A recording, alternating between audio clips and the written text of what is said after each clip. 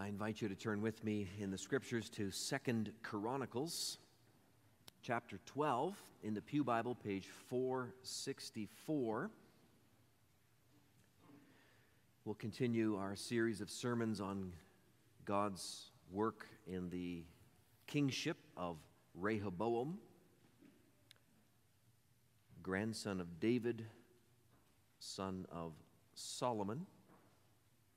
We'll read chapter 12. When the rule of Rehoboam was established and he was strong, he abandoned the law of the Lord and all Israel with him.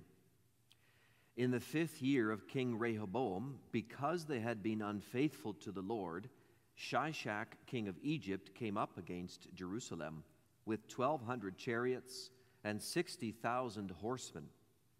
And the people were without number who came with him from Egypt, Libyans, Sukkim, and Ethiopians. And he took the fortified cities of Judah and came as far as Jerusalem. Then Shemaiah the prophet came to Rehoboam and to the princes of Judah, who had gathered at Jerusalem because of Shishak, and said to them, "Thus says the Lord, you abandoned me, so I have abandoned you to the hand of Shishak." Then the princes of Israel and the king humbled themselves and said, "The Lord is righteous." When the Lord saw that they humbled themselves, the word of the Lord came to Shemaiah, "They have humbled themselves. I will not destroy them, but I will grant them some deliverance, and my wrath shall not be poured out on Jerusalem by the hand of Shishak. Nevertheless, they shall be servants to him, that they may know my service and the service of the kingdoms of the countries." So Shishak, king of Egypt, came up against Jerusalem. He took away the treasures of the house of the Lord and the treasures of the king's house. He took away everything. He also took away the shields of gold that Solomon had made. And King Rehoboam made in their place shields of bronze and committed them to the hands of the officers of the guard who kept the door of the king's house. And as often as the king went into the house of the Lord, the guard came and carried them and brought them back to the guard room. And when he humbled himself, the wrath of the Lord turned from him, so as not to make a complete destruction. Moreover, conditions were good in Judah. So King Rehoboam grew strong in Jerusalem and reigned. Rehoboam was 41 years old when he began to reign, and he reigned 17 years in Jerusalem, the city that the Lord had chosen out of all the tribes of Israel to put his name there. His mother's name was Naamah the Ammonite, and he did evil, for he did not set his heart to seek the Lord. Now the acts of Rehoboam from first to last, are they not written in the Chronicles of Shemaiah the prophet and of Iddo the seer? There were continual wars between Rehoboam and Jeroboam, and Rehoboam slept with his fathers and was buried in the city of David, and Abijah, his son, reigned in his place. That's our text for this morning's sermon. In response to the gospel, we'll sing Psalm 66, the stanzas 5 and 6. Into the net, O God, you brought us, laid heavy burdens on our backs. Foes drove right over us in chariots. You humbled us by their attacks. Stanzas 5 and 6 of Psalm 66.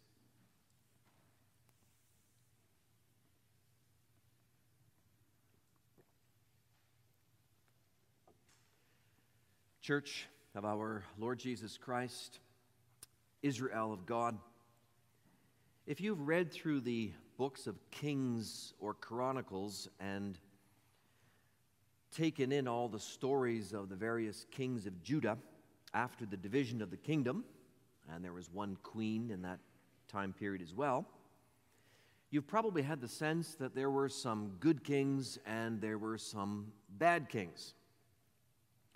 There are a total of 21 kings until the exile into Babylon, after which the line of David more or less peters out. It wouldn't be hard to make a chart of those 21 kings and put, say, an X beside the ones who are bad, the bad kings, and put a check mark beside the ones who are the good kings. We kind of like that sort of organization, right? We like those categories. The kids, for example, I think they will still play cops and robbers. As adults, we like to read westerns with the cowboys and their enemies. We like to watch detective shows. We know the character. There's the good guys versus the bad guys. There's heroes and there's villains. And so in the Bible, good king, bad king. Only real life isn't always so cut and dried, is it? It's not always so clear who the good guy or the bad guy is. Let me ask you this. What do you make of King Rehoboam now that we've heard a few sermons on his kingship? Is he a bad king or is he a good king? If you only read chapter 10 of 2 Chronicles, you might say, well, he was a bad king. He certainly started out rough. But in chapter 11, we saw that last time, there's some good in King Rehoboam.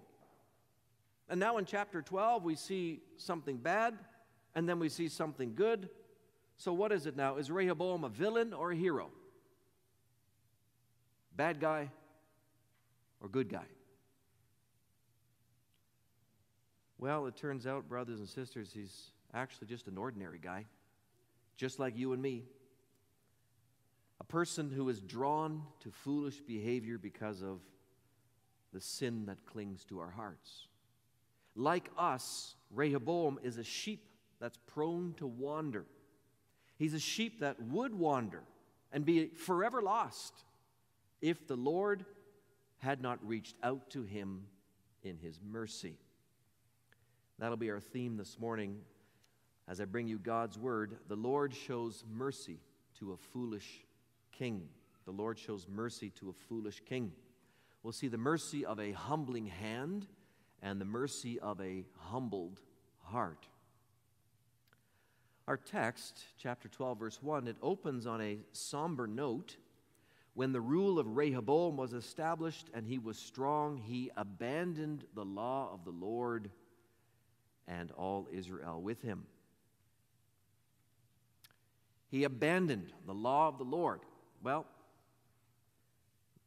that does confirm that prior to that, as we saw last week in chapter 11, for most of the first 3 years of his reign, Rehoboam was determined to follow God and obey his commandments. During that 3-year period, after that very rough beginning where he rejected the godly advice of the older men, Rehoboam actually listened to God's prophet Shemaiah. He turned back his army and he went back to Judah and he devoted himself to God's covenant law. And for 3 years, we saw that in chapter 11, God blessed Rehoboam with prosperity. This is the basic way that it goes in God's covenant. Blessings for obedience, punishment or curses for disobedience. We've read about the blessings last week in Deuteronomy 28. This morning we read about the curses or the punishment in Leviticus 26. And the chronicler, we'll see this over and over again in his book, he makes this point very plain. If you seek the Lord with all your heart, if you obey the Lord's word, his law, his instruction, things will go well with you. God will bless you. If you don't follow the Lord and his law, it will not go well with you. It's really quite that simple. Now, I know, and the chronicler knows, and you know, that there are exceptions to that rule, right? You can think of the suffering of Job. And you can think of Psalm 73, where Asaph is envious over the prospering of the wicked. And he says, Lord, how can that be that the wicked prosper and the righteous suffer? And we certainly need to be careful not to make snap judgments like Job's buddies. That if a person is suffering, that therefore they're under God's wrath because of their sin. These are exceptions, but the exceptions highlight the normal pattern. And we have to learn to live by the norms that God lays down in Scripture. Blessings for obedience, punishments for disobedience. Nor should we confuse this with the pagan idea of karma. Sometimes people talk about karma. Karma is going to get you. Where your actions determine your fate. If you do good, then you will get good. If you do evil, then evil will get you. Nor is this the idea of what goes around comes around. We ourselves are not gods, of course, and there is no such impersonal power out there somewhere that somehow balances out the universe like the people who believe in karma believe. No, the reality is this: you and I live in a relationship with a very alive God in heaven. Conscious, personal being whose name is Yahweh, who lives forever. And He, in His grace, has made promises to us in His covenant. Promises to save us from our sins in His own Son, Jesus Christ. Promises to bless us with every blessing in Christ. And we've made promises to Him. Promises to trust Him. Promises to obey Him. And the way it goes in the covenant is this way. God is pleased when we trust and obey, and He's displeased when we don't. And when we don't, God will hold us to account. He's also promised to punish us when we break faith with Him. That's part of the covenant arrangement. And it's not just an Old Testament thing. It equally applies in the New Testament, the New Covenant, which continues right up to today. Jesus Himself taught us in the Sermon on the Mount to expect from our Father's hands blessings, physical blessings like food, shelter, and clothing. When Jesus said this, "Seek first the kingdom of God and His righteousness, and all these things that you need, God will give them to you. They will be added to you." And Hebrews 10 makes it clear that the stakes have actually gotten higher in this regard in the new covenant, because Jesus has now come and shed His blood. So Hebrews 10 says, anyone who has set aside the law of Moses in time past dies without mercy on the evidence of 2 or 3 witnesses. How much more punishment, he writes, do you think will be deserved by the one who has trampled underfoot the Son of God and has profaned the blood of the covenant by which He was sanctified and has outraged the Spirit of grace? The writer to the Hebrews is saying, look, honor the blood of the covenant, Jesus' blood, trust in that blood, and you will experience covenant blessings, salvation. But if you dishonor that blood, if you dishonor Jesus, you can only expect wrath. And wrath is exactly what falls on Rehoboam. For notice, it wasn't just the king as a single person who abandoned the law of the Lord, but, says our text, all Israel with him. Well, the northern tribes, those 10 northern tribes, they had already abandoned the law of the Lord by turning to worship the golden calves. But now the southern kingdom has also gone astray, led by the bad example of the king. This also comes back repeatedly in Chronicles. As it goes with the king, so it goes with the people. In other words, people follow their leaders. They follow after the example of their leaders. When a king turns away from God, the people tend to follow his lead into wickedness. We're talking about people on the whole. There's always some exceptions. A king committed to the Lord, on the other hand, means a nation will be committed to the Lord. That's a huge part of the king's duties. We read that in Deuteronomy 17, how the king was charged to write a copy of the covenant law for himself. He had to do that in his own hand. And the Levites had to approve the king's copy before he could use it. So it had to be the exact law of the Lord that he had in front of him. And the king had to keep that law on his person, so a scroll had to be close by, and he had to study it all the days of his life. Now, to be sure, every Israelite was required to love and keep God's covenant law, but the highest authority in the land, the king, was to lead in that by his sincere, godly example. And if he did, then the people would follow suit. And so that brings this question to you and me this morning, brothers and sisters. Are you in your homes leading your family by similar godly example? Because we may not be the king of Israel, but we are authority figures in different places. We're moms and dads in our homes. That's authority. We're bosses in the workplace. That's authority. We're teachers in the classroom. That's authority. We're office bearers in the church. How are we doing with that? If mom and dad are lackluster in loving and obeying God, if the parents don't diligently serve the Lord, will the kids really be any different? Would it be a surprise if the kids grew up and drifted away from the Lord?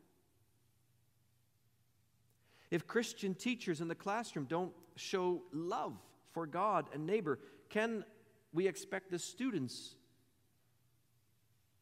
to do any different? If you are an employer, a boss, a supervisor, so focused on making money and getting ahead that you hardly have concern for the employees who work for you, and rarely speak in the workplace about the Lord Jesus Christ, how can you expect your employees to work for you with Christian love, or to treat your customers or their fellow co-workers with respect and consideration in a Christian manner if you yourself are not leading that way? If as an elder or pastor or deacon, if brothers, we are not modeling for church members the love of Christ for his people and the dedication to serve the Lord, won't our poor example become the norm in the congregation?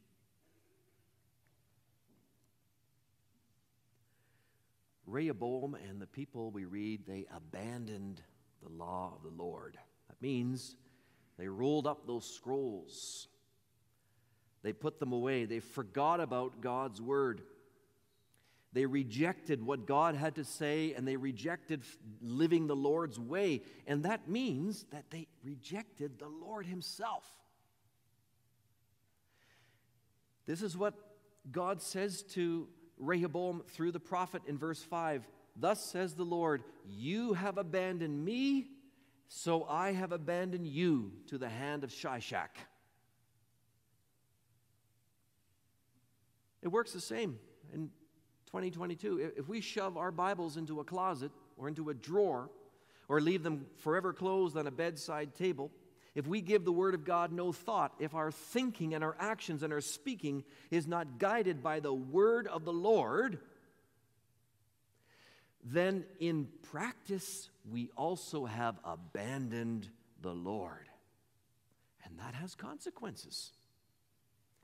Covenant curses will come, and these are no trifling matters. In the case of Rehoboam and Judah, the punishment of God came in the form of an enemy attack, just like what we read in Leviticus 26. God had warned them, and the enemy was King Shishak of Egypt. And the author of our text is very clear on the cause of Shishak's invasion. Verse 2, in the 5th year of King Rehoboam, because they had been unfaithful to the Lord, Shishak, king of Egypt, came up against Jerusalem with 1,200 chariots and 60,000 horsemen and a numberless horde of soldiers. And what happened? Well, those 15 cities we saw last time that God had allowed Rehoboam to build and fortify in defense, they're all taken. Just like that. And Shishak with his army comes as far as the holy city, Jerusalem. Rehoboam and all of Judah in a very short time are suddenly undone. They lay helpless before the Egyptians. Another way to say that is they were humbled before the Egyptians. Do you see how the punishment fits the crime? Verse 1 tells us that it was when Rehoboam was established. It was when Rehoboam had grown strong that he and the people turned away and abandoned the Lord. So they were feeling pretty good about themselves, you see. They felt self-sufficient after those 3 years of prosperity, building up the fortified cities. Rehoboam's had plenty of children. The people are streaming to the south from the north. Don't need the Lord anymore, thinks Rehoboam. Isn't that a familiar pattern amongst us? When things go well for us, when our plans succeed, and prosperity comes to us in a variety of ways, we can easily start to think that it's all because of us. See what I've accomplished? Look at what I've got. See what my business planning and smart decisions have brought about. See what my ingenuity has done. We puff ourselves up. Oh, we have our subtle ways. We don't do it quite so crassly, but we puff ourselves up. And as we get bigger, God is squeezed out of the picture.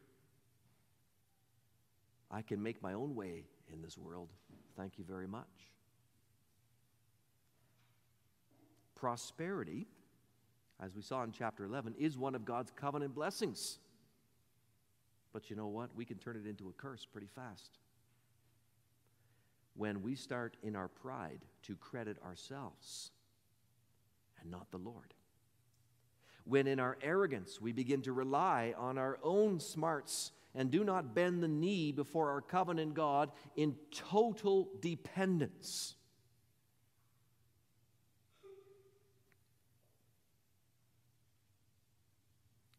Can you begin to see, beloved, why sending the Egyptian militia is actually the mercy of the Lord? These curses of God, these punishments that he sends over his covenant people, they're always meant in the first place to trigger repentance, to stir up God's people to turn back their hearts to him. You can read that all the way through Leviticus 26's list of curses. It's like a silver thread of hope that is woven in there. That the people will repent, and the curses, more curses will not be needed, will not be required. And as you read Leviticus 26, the word "if" is a key word. God says in verse 18, "And if, in spite of this, in spite of these previous punishments, you will not listen to me still, then I will discipline you again, sevenfold for your sins." The Lord repeats that in verse 23. "And if by this discipline you are not turned to me, but walk contrary to me, then I will also walk contrary to you, and I myself will strike you sevenfold for your sins." If the sending of these covenant curses upon God's people is a form of discipline to cause them to repent back to the Lord before the ultimate curse of eternal damnation comes to rest upon them. That word "if" is a gospel word.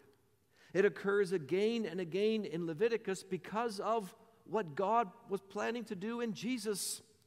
Because God knew, God had planned, God had promised to pour out his total wrath, his complete wrath, the fullness of all those covenant curses, all on his only begotten Son, in order to pay for every ounce of our rebellion. And because of that future event in God's plan, that left the way open for him to pour out mercy.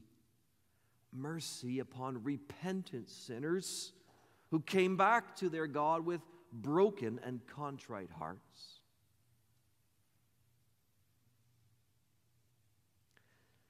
The march of Pharaoh on Judah and the destruction his army brought, along with the impoverishment because they lost a lot of money, And the humiliation that fell upon Rehoboam and the people, it was awful. It was painful. It was ugly. Falling from the height of pride and arrogance to the low of disgrace and powerlessness is hard. But isn't it also oh so very good? It's good for Rehoboam's soul, good for the souls of the princes of Judah, good for the souls of God's people. Have you felt the humbling hand of your God in your life like Rehoboam? Was there a time when you have lived in arrogance before God, ignoring His word, thinking you're all that, and then God brought your world crashing down? Are you there right now? Then do what Rehoboam did. Recognize the mercy you've been shown in the form of discipline, and especially in Jesus Christ, and then humble your heart before the Lord. For something spectacular happens here in the midst of this Egyptian invasion. Sinful, humble hearts, they start melting, don't they, before the word that the Lord speaks. Rehoboam and the princes of Judah, they're holed up in Jerusalem. Shishak's army is parked outside the gates. The king and princes knew they were sitting ducks. It was only a matter of time before the Egyptians would break into the city. And in that crucible moment, a remarkable thing happens. We read in verse 5 that Shemaiah the prophet comes in to the city, and he preaches a sermon, just a one-sentence sermon.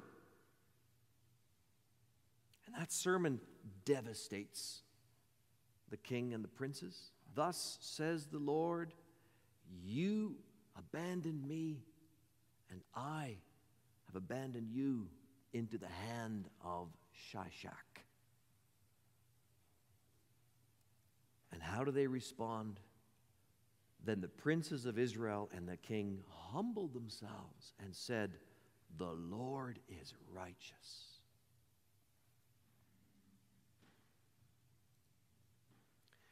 Do you see the miracle in that? This is God's grace and mercy, full bore in the hearts of the leaders. That foolish Rehoboam and the prideful rulers of Judah, that they should have a complete change of heart at that one-sentence sermon and basically admit and say, Lord, you are completely in the right. We are completely in the wrong. We fully deserve to have Shishak's army pillage and plunder our land because we rebelled against you. Lord, you are doing the right thing sending the Egyptians in. Imagine the humbleness that took to say that as king and princes. This, brothers and sisters, is true repentance. True repentance doesn't say, well, it's true, I did a few things wrong, but the conditions I was under were pretty nasty and I felt I had to do this. Or, I didn't really receive enough guidance along the way, so, try to understand, if you don't mind, why I did what I did. Nope. True repentance doesn't blame anybody like Adam and Eve did at the beginning. It makes no excuses. It doesn't try to squirm out of what I have done. I don't squirm out of my personal responsibility. It comes totally clean. I have to bear my soul before the Almighty against you. You only have I sinned, Lord, like David says in Psalm 51. Can we do that, brothers and sisters, with our sins? Can we get in the habit of saying in all truth and sincerity, I take full responsibility for my wrongs, my sin, and the mess that I'm in. It's all because of me. The Lord is righteous. I deserve what I get.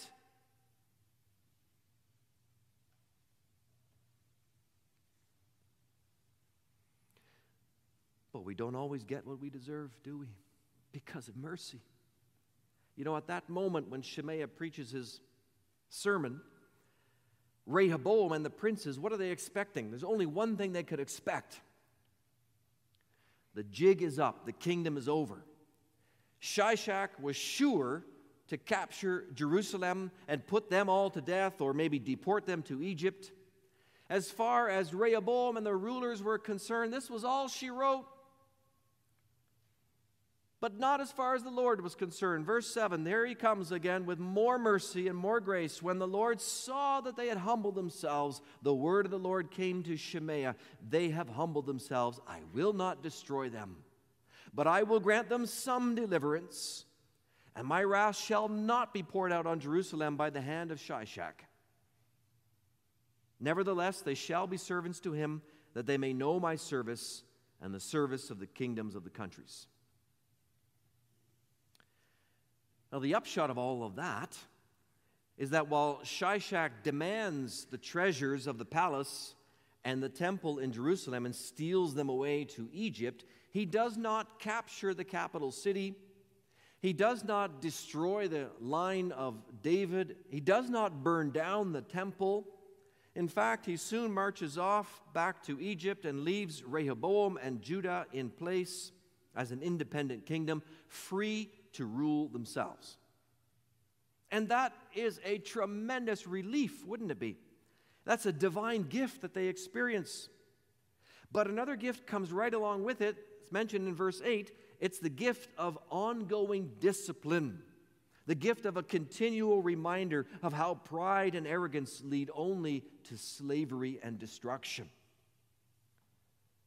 That's what the Holy Spirit reveals in verse 8. Judah will serve the Egyptians in some fashion. Probably that meant paying tribute every year. So like a heavy taxation, that was a common thing to do. When one nation conquered another, they would draw tribute from the conquered nation. And it was designed by God to teach them a lesson, to teach Rehoboam and Judah a lesson. There is no freedom and there is no lasting happiness outside of the Lord's service. When you serve me, says the Lord, you will be free and prosperous and peaceful in your own land. But when you reject me, you will always end up being a slave to another master. And that slavery is brutal. Be it Pharaoh, be it Satan, be it sin, or some combination thereof. And by having Rehoboam and the people pay tribute to Shishak year over year, the Lord was reminding them constantly of how close they came to total slavery, to total tyranny. And that, in turn, would lead them to cling more tightly to the Lord their God. Isn't this very much like Paul's thorn in the flesh? Something that hurts, something that finds you in a weakened condition. Maybe you can relate. Sometimes God leaves us, doesn't he, in a state of weakness. In part, at least, so that we can learn to shun our pride and rely totally, solely on him. And that lesson is a blessing, isn't it? It's a mercy for us to grow in dependence on the Lord, right? Though living in that weakened condition is often a source of grief, yet God uses it to bring greater good to us and his people. And isn't that what we see unfolding in the rest of Rehoboam's life? We have an interesting description in verse 9 of how Solomon's gold shields were taken by Shishak, along with everything else of value in Jerusalem. And then in verse 10 we read, King Rehoboam made in their places shields of bronze and committed them to the hands of the officers of the guard who kept the door of the king's house. Now, why would Rehoboam do that, you think? Make replacement shields of bronze. A lot of commentators explain that this shows how poor the kingdom had become. There was no gold or silver. Bronze had to be substituted for gold. And that seems true in itself, but why all the fuss with forging new shields? Why keep the shields under lock and key? Why trot them out at a specific moment? And some go a little further and say, well, Rehoboam made these shields to save face, to kind of still have some kind of show of glory and ostentatiousness, the glory like his father Solomon had. It may not be shields of gold, but at least it's shields of bronze, so he wants to have some kind of show. But really, does that fit with a heart that has been humbled before the Lord? The chronicler says it again in verse 12. He actually says it 4 times in the passage, that the king humbled himself. And in verse 13 he adds, so King Rehoboam grew strong in Jerusalem and reigned. This is the author's shorthand way, his coded way of saying, the Lord blessed Rehoboam once again. After that repentance, he made him strong again, gave him prosperity again. You see, blessings for obedience. Not as something owed, but as something graciously given, you understand. But that's the pattern. And if you count the years of Rehoboam's reign, a total of 17, that means he reigned for 12 more years after Shishak left. 12 years longer after he repented. Well, that also shows something of the Lord's favor. And he was buried in the city of David beside his fathers, we read in verse 16. That's another mark of God's favor, because the evil kings most often were not buried in the tombs of their fathers. So reflecting on all of that, I think there's a better way to understand those bronze shields. The key, I think, is in verse 11, where it says, and as often as the king went into the house of the Lord, the guard came and carried them and brought them back to the guard room. So we understand from that the palace guard would bring out the bronze shields on one singular occasion. Namely, when the king walked from his house, the palace, to God's house. In other words, on the occasion when the king went in to worship the Lord. Remember, he had abandoned all of that in the year before Shishak came calling. But now, with his heart humbled, Rehoboam is back worshiping faithfully at the temple. And it's he who commanded that the bronze shields be brought out as the king would make his way to the temple. Why would he want the bronze shields out? To remind himself of the devastation that his own sin had brought on Judah. Those bronze shields were a constant reminder of the consequences of Rehoboam's earlier sin. And so as he went in to worship the Lord, it was a way to humble his heart. That's what I did, those bronze shields, that's on me. And he would go in with a humble heart to worship the Lord. Isn't that wonderful? He started off a foolish king, didn't he? But the foolish king is slowly made wise under God's merciful touch. It's true, as verse 14 says, that he did evil, for he did not set his heart to seek the Lord. But that seems to be a description of only the earlier part of his reign and life, when he was immature, when he was unsteady in the faith. But through God's word and through God's hand of discipline, Shishak, Rehoboam learned to become humble, and he learned to set his heart on seeking the Lord in the end. And we can too. We're not so different from Rehoboam, are we?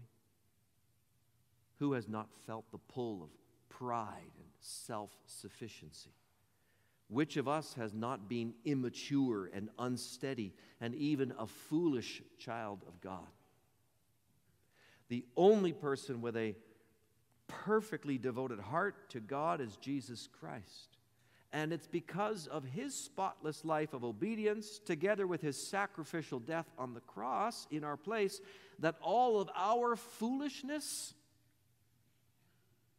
is met with God's covenant mercy. Oh, it may be a severe mercy at times, correcting us with a hand of discipline that hurts. It may be a long mercy through slow teaching of us in our weakness, but it is mercy.